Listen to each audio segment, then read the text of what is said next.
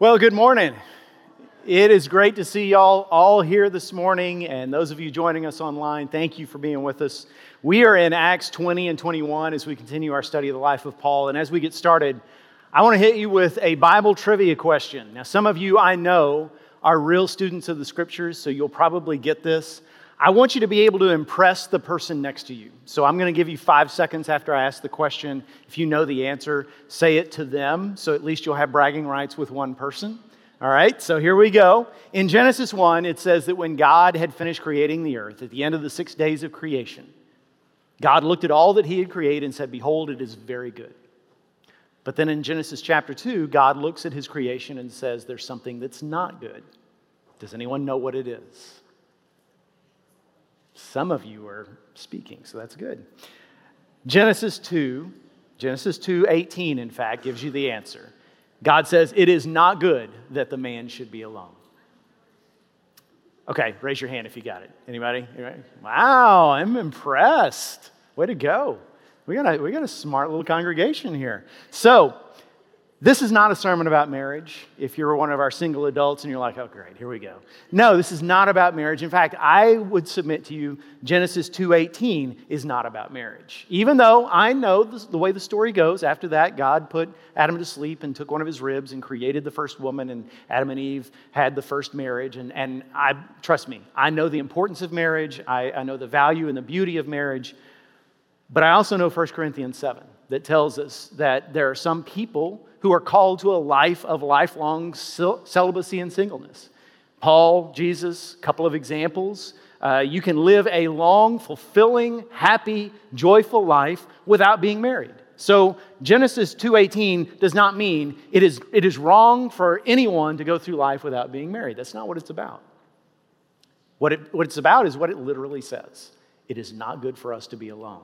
Now think about who he's saying that to and about in the situation. He's talking about Adam. No human being has ever had a more perfect situation on earth than Adam did. He was in a literally perfect world. There were no problems. He had a face-to-face relationship with God the Father, something none of us has ever enjoyed to the extent that he has it. He had everything a man could want, and yet God said, "It's still not enough. You need people. You need others to share life with." And that is still true today. Now, this is something I was not taught when I was growing up. When I was growing up in a little Baptist church, they did a great job of discipling me and telling me the truth of the gospel. They did a great job of telling me, in order to be saved, you don't need to go to a particular church. You don't need a particular pastor. Only Jesus saves.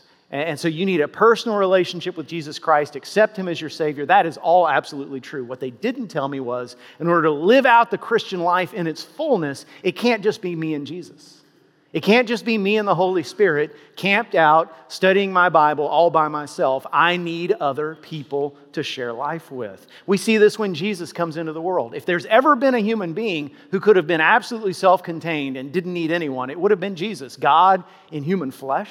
And yet, what does He do? One of the first things He does when He begins His public ministry is He chooses 12 men to be His closest friends, the 12 disciples. And we look at that and we say, well, yeah, He needed someone to carry on after Him after He was gone, which is only part of the truth. Look at Mark 3:14. It says that He chose them. Why? So that they might be with Him and go in and out and send them out to preach. Yes, that's part of it, but first, He needed people with Him.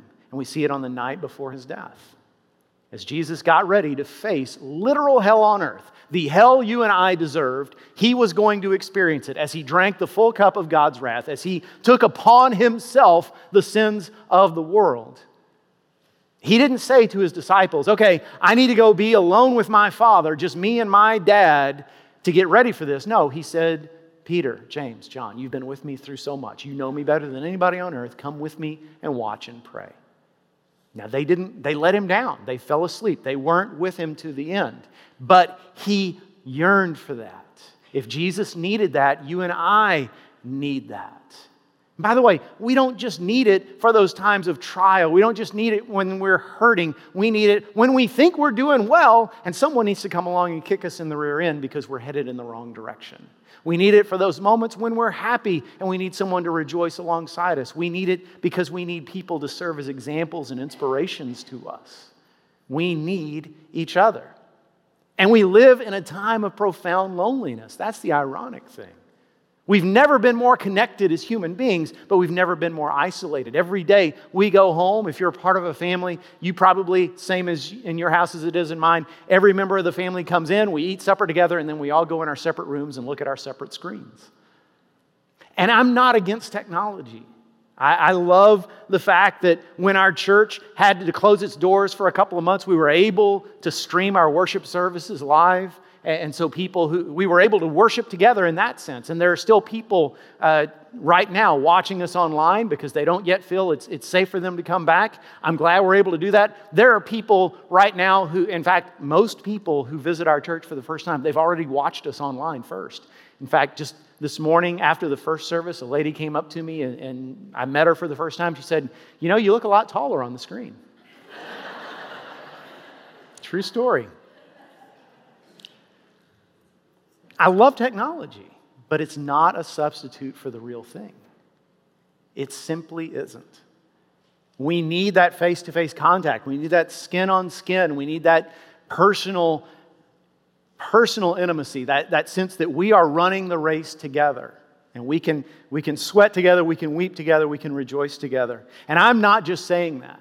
That is straight from the Scriptures. Hebrews 10:24 says, "And let us consider how to stir one another up to love and good works, not neglecting to meet together, as is the habit of some, but encouraging one another, and all the more as you see the day drawing near." A couple of things about that passage. Number one, isn't it interesting? 2,000 years ago, in the first century, basically the second generation after Jesus, people were already saying, "Okay, I've got the Holy Spirit. I know I'm saved. Why do I need to go and gather with other believers? It's too much trouble. I don't like some of them. This guy has bad breath. She sings off key. He annoys me. Why don't I just stay home?"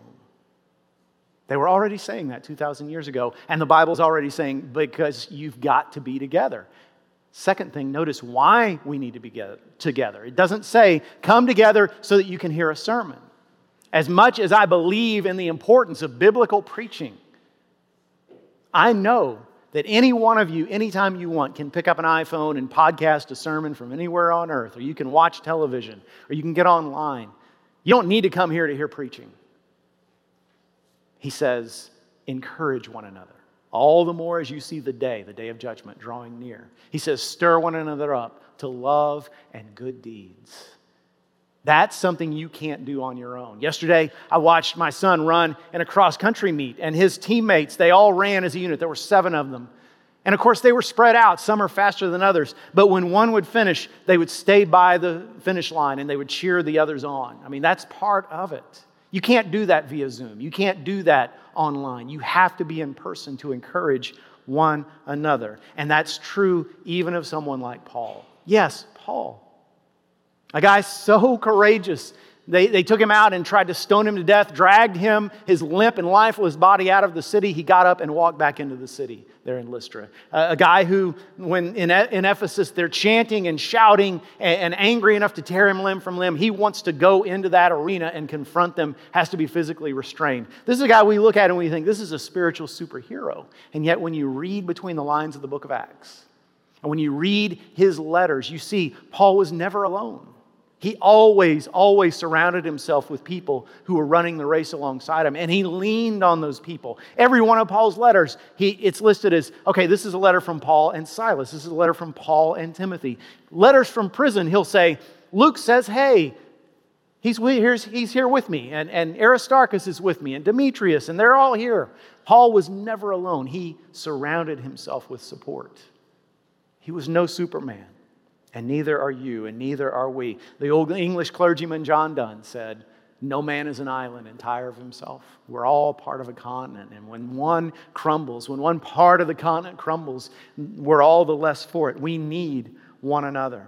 So in Acts 19:21, after these events, it says, after Paul's 3 years in Ephesus, when so many great things happened, after these events, Paul resolved in the Spirit to pass through Macedonia and Achaia and to go to Jerusalem, saying, after I have been there, I must also see Rome. So what's going on is the Holy Spirit has said to Paul, you're doing a great job, but right now I need you to stop what you're doing and go back through all the churches you've planted and gather a collection, a financial contribution from those Gentile believers and take it to Jerusalem.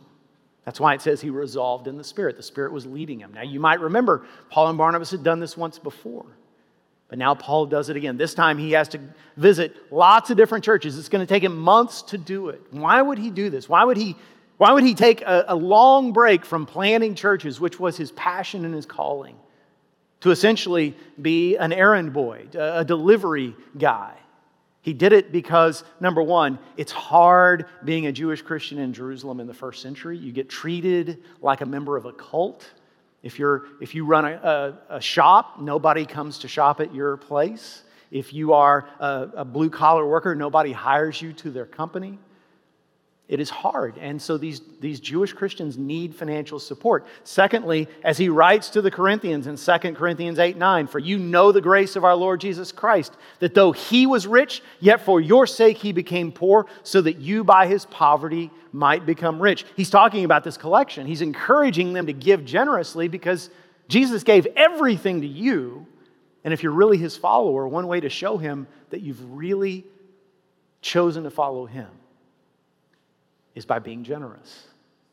And then a third reason we see in Romans 15:25-27. He's talking again about this collection. He says, "At present, however, I am going to Jerusalem, bringing aid to the saints. For Macedonia and Achaia have been pleased to make some contribution for the poor among the saints at Jerusalem. For they were pleased to do it, and indeed they owe it to them. For if the Gentiles have come to share in their spiritual blessings, they ought also to be of service to them in material blessings." You hear what he's saying? We wouldn't have salvation. The Gentiles wouldn't have salvation if the Jews hadn't given us their Messiah, Jesus, to be our Savior. And he's saying, the least we can do is say thank you by helping them out. When you read the letters of Paul, one thing becomes abundantly clear. Paul was very concerned with what we today call racial reconciliation. That wasn't a term back then. But he hated the idea that Jew and Gentile and black, white, brown, that we all were segmented in our own little categories and we stayed to ourselves. And he wanted, first of all, to see Jew and Gentile come together because he wanted the world to see a church that was multicolored and multi-ethnic and multilingual even, and to say, how do you do this? We can't get this done outside the walls of the church. How come you're able to do it? And we'd be able to point to Jesus and say, he's the one who makes us one. And so his idea was, if I take up this collection and I show up at Jerusalem, and these Jerusalem Christians who've always been a little suspicious of the Gentile believers, they get this unexpected, unasked for contribution, they're going to say, my goodness, these people love us. Maybe we should love them back, and it's going to bring the two people together. Now we know some other things about how Paul felt. We know that what he was doing was going to be dangerous. The journey itself would be dangerous.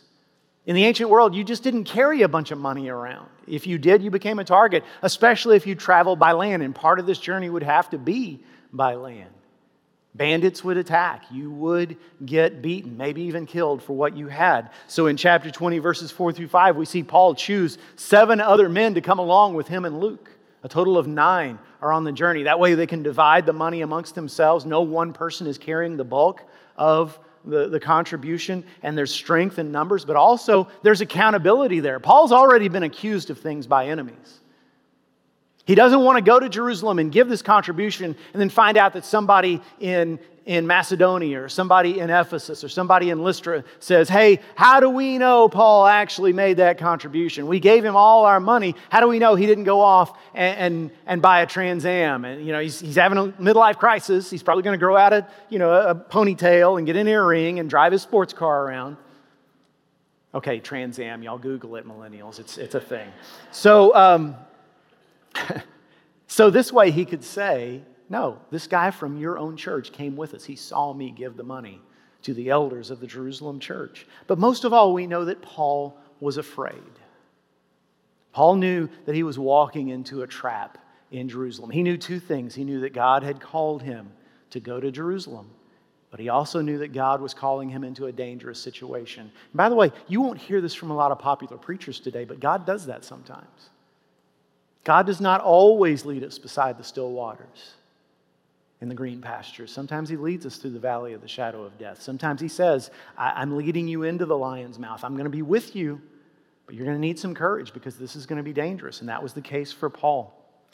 It's interesting when you read the letters of Paul, there's always a time in every one of his letters where he asks his readers to pray for him. And often it's amazing to read his prayer requests because they're very different from ours. Our prayer requests are always very, very now-centered and very us-centered. It's always like, okay, protect me, heal me, grant me lots of money and provision. Paul's prayer requests are always kingdom-centered. I pray that I would have an open door. I pray that I would have the right words to say. I pray that I would have wisdom, courage, boldness. But there's one exception. One somewhat self-centered prayer is found in Romans 15:31. He says, pray that I may be delivered from the unbelievers in Judea, and that my service for Jerusalem may be acceptable to the saints. That I may be delivered. He knows there are unbelieving Jews that are just waiting to get him. And he goes to Jerusalem, they're going to have their chance. And he's saying, I don't want to die yet. I still have important work to do. Pray that I would be delivered. So they get on their journey. They start off by ship. They stop first in the town of Troas, Luke's hometown, where Paul is so excited to see the brethren gather together. He literally preaches until midnight. Now listen, I don't want to hear any complaints about a 30 to 35 minute sermon. I have never preached until midnight in my life, all right? Paul preaches till midnight and something unusual happens. Verse 9 of chapter 20 says, and a young man named Eutychus, sitting at the window, sank into a deep sleep as Paul talked still longer. And being overcome by sleep, he fell down from the third story and was taken up as dead. But Paul went down and bent over him, and taking him in his arms said, do not be alarmed, for his life is in him. And when Paul had gone up and had broken bread and eaten, he conversed with them a long while until daybreak, and so departed. And they took the youth away alive and were not a little comforted. Now, you're not going to believe me when I tell you this, but the name Eutychus in Greek literally means lucky. Pretty appropriate, isn't it? And I'd be willing to bet that Eutychus never fell asleep in church again. It's a really good way to stay awake when you die once and are miraculously raised. But what I want you to see about this story, and this is what I'm showing you, we're going to see a lot of these little stories as Paul travels to Jerusalem. Everywhere he stops, we see the fellowship between the believers. After Eutychus is raised, what happens? Let me tell you, if I'm at a meeting and a preacher talks till midnight, I'm going home and going to bed. After cursing that preacher's name, I'm going home and going to bed. These people, it says, stayed up until dawn, just talking. They make another stop in the town of Miletus. Miletus is 30 miles from Ephesus. Ephesus is where Paul recently lived for 3 years, the longest he'd ever lived anywhere since he came to know Christ. He had a very fruitful 3 years there, so he sends word to the elders of the church in Ephesus, says, I'm only 30 miles away. It's just a day's journey. If you can get here in time, I'd love to see you. They come, and Paul is able to spend some time with them. There's this long section where he says goodbye to them, because he says, listen, the Spirit has told me this is the last time we're going to see each other on earth. And I want you to notice what he says next in verse 29. I know that after my departure, fierce wolves will come in among you, not sparing the flock. And from among your own selves will arise men speaking twisted things to draw away the disciples after them. Do you hear what he's saying?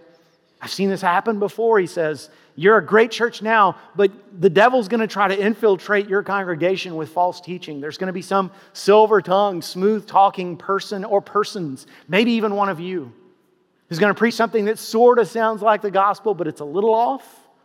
It's going to add a little or subtract a little to make it sound a little better. And watch out for that. It's going to take you away from the truth. Now, just as a side note, but an important one. If you ever wonder why ministers seem to burn out so often, why far more often than you see in public education or the law or engineering or business or plumbing or carpentry or any other profession you can name, you see people who are devoted to ministry and all of a sudden they say, I'm done, and walk away and never come back. Why does it happen? Is it because people who go into ministry are just more emotionally fragile? No. Is it because there's more stress in ministry? Is it because we work longer hours? I don't think so. I honestly think it's two factors. One that Paul didn't actually have to deal with, and that is family. If you ever want to hear the truth, sit down and talk to the spouse of or the children of a person who's in full-time ministry. And you will find out that it's a difficult life. That sometimes church is not a good place to be. Sometimes they're thinking to themselves, no one here likes me. No one's my friend. I would love to go somewhere else, but I can't because this is Dad's church. It's hard being the family of a minister, and because your family's upset, because your family's having a hard time, it's hard on the minister. The second and the even bigger factor, though, is what I call the burden of shepherding.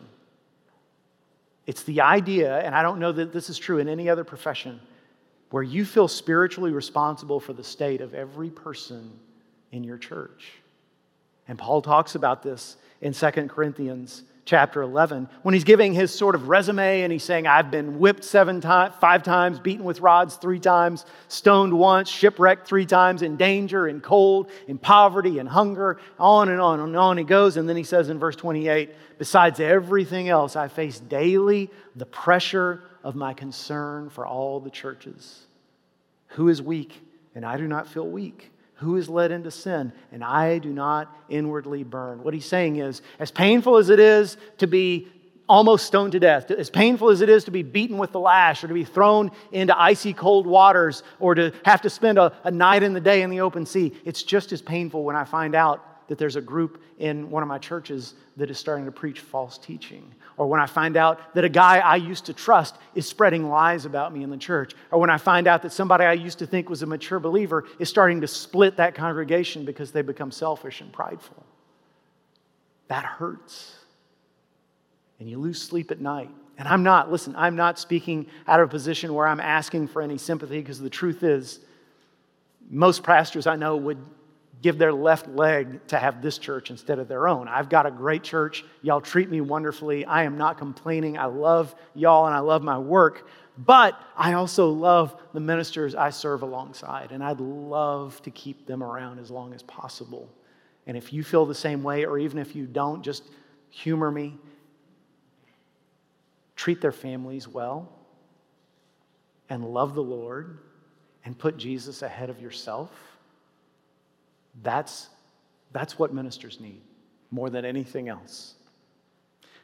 So he ends his time with the Ephesian elders in this way, verse 36, and when he had said these things, he knelt down and prayed with them all. And there was much weeping on the part of all. They embraced Paul and kissed him, being sorrowful most of all because of the word he had spoken, that they would not see his face again. We don't think of Paul as being a weepy guy. And there he is weeping alongside these men that he loved.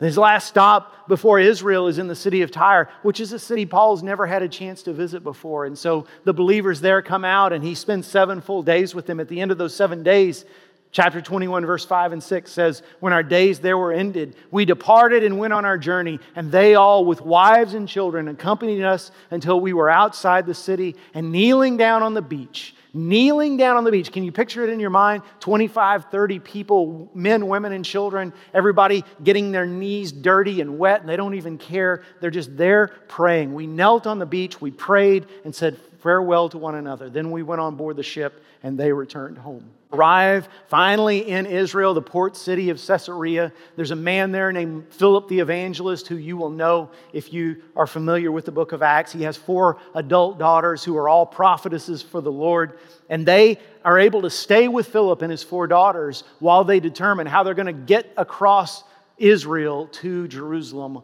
for that 2-day journey. While they're there, a man named Agabus shows up. Agabus is a well-known prophet in the church in those days. And he comes and he takes Paul's belt from him. And he wraps it around his own wrists and he says, see, this is what the Gentiles are going to do to you. Your fellow Jews are going to bind your hands and they're going to hand you over to the Gentiles. And everybody's thinking the same thing. That's what they did to Jesus. And here's how they respond in verse 13. Then when we heard this, note the we, Luke is part of this. We and the people there urged him not to go up to Jerusalem. Then Paul answered, what are you doing? Weeping and breaking my heart. For I am ready not only to be imprisoned, but even to die in Jerusalem for the name of the Lord Jesus. And since he would not be persuaded, we ceased and said, let the will of the Lord be done. Now next week we'll see the rest of the story. We'll see Paul get to Jerusalem and what he experiences there. But for now, let's talk about you and me. Because what does all this have to do with you and me? See, 10 years ago, the year 2010, I know a lot of you think that 2020 is a rough year. For me, 2010 was the hardest year so far. There was a series of things that happened, some events, some things that had just been building, and I reached a point where, y'all know me by now, I'm an upbeat person. God has blessed me with a lot of joy. Insults and hardships and problems can just roll off me, no problem. But in 2010, I was absolutely empty. My joy was gone. I didn't enjoy anything. I felt worthless. And I didn't know where to turn. And the irony is, just a couple years before, we had been hosting a missionary couple who'd grown up in our church, and we'd gone out to lunch with them, and the wife and this couple had looked at me and said, so do you have any friends? And I said, oh, absolutely. There's tons of great guys in this church. And she said, yeah, but is there anybody in this church that you confide in? Anybody who knows everything about you, including your weaknesses? Anybody who can call you out on your baloney? Anybody who can weep alongside you? And I said, well, that's my wife. I mean, Carrie knows everything about me. She's still with me. And she's all the friend I'm ever going to need. I mean, I don't need any other friends. And she said, yeah, but what about when she can't bear your burdens anymore? And now here it was a couple years later, and that's exactly what was happening, because she was going through a tough time too. We were both struggling. We couldn't bear each other's burdens because we each had a burden to carry.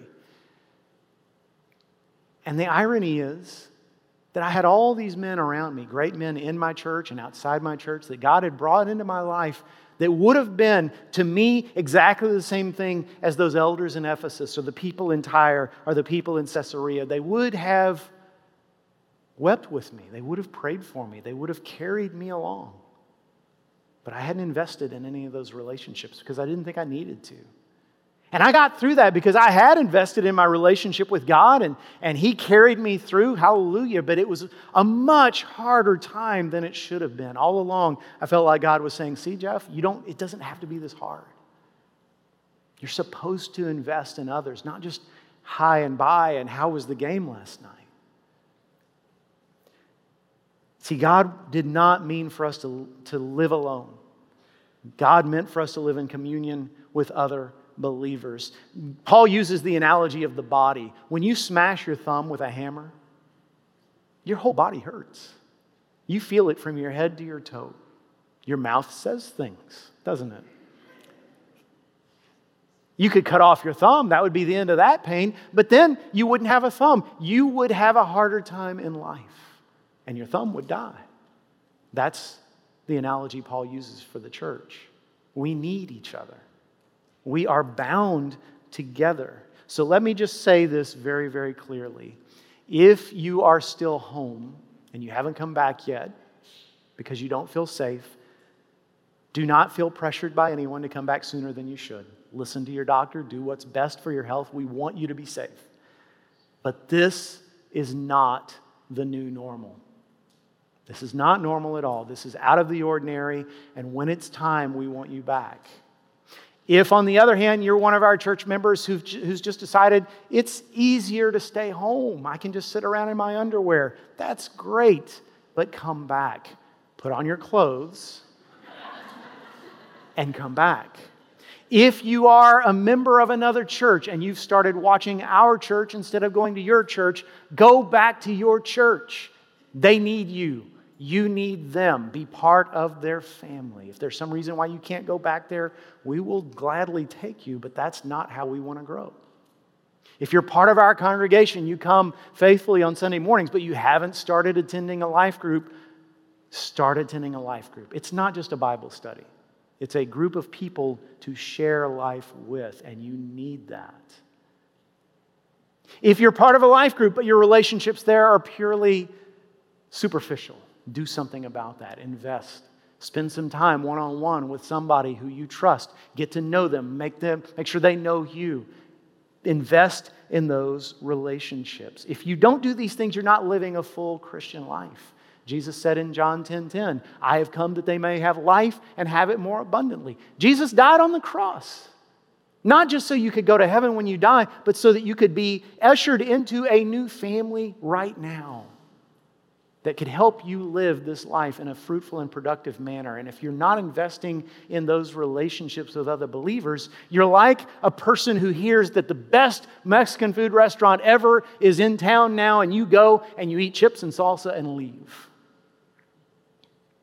And then you say to your friends, I didn't see what was the big deal about that. Well, you didn't eat the enchiladas. You didn't try the fajitas. You didn't try the tres leches. It's so good.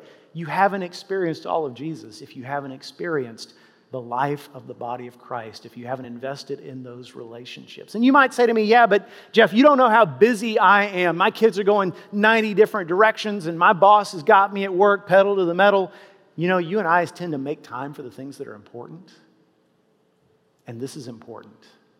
And you might say to me, but I have lots of friends. Yes. And I hope you are friends with people who aren't believers. That is part of the Christian life, establishing those relationships and using them to show love to those who are lost. But you need friendships with people who are believers in Jesus. Well, yeah, but my friends are Christians. Do you ever talk about the life of Christ? Do you ever talk about what it means to follow Him? Do they know your specific sins and temptations so they can pray for you? Are they walking the Christian life with you? You need that kind of relationship in your life. Well, yeah, but Jeff, I'm an introvert. It's hard for me. I get that. I'm not one, but members of my family are. I know how hard it is, but you can do this. You know, it's worth sitting down with a good counselor and saying, I have extreme social anxiety, but I know I need to make friends. What can I do? How can you help me? And you might say to me, well, but I've done this in the past. I tried making friends before and it backfired on me. I got burned. And I don't mean to minimize your pain because I know that happens. I wish it wouldn't. Churches shouldn't be that way, but it happens because we're sinners. But with all due respect and in love for you, if you go to a ball game and you get sunburned, if you go to a picnic and you get eaten up by fire ants, if you go to a parade and you get attacked by mosquitoes, you don't therefore declare, I am never going outside again. You take measures and you go back. And that's what I'm asking you to do. So what step do you need to take to invest in spiritual relationships with other believers? Do you need to make a phone call today? Hey, let's get together for lunch. Do you need to sit down with a counselor? Do you need to stop by the welcome desk and say, okay, tell me about these life groups. Which one do you think I should visit first? It is worth the effort. You're not living the full Christian life. You're not experiencing the abundance of Jesus if you're not doing this.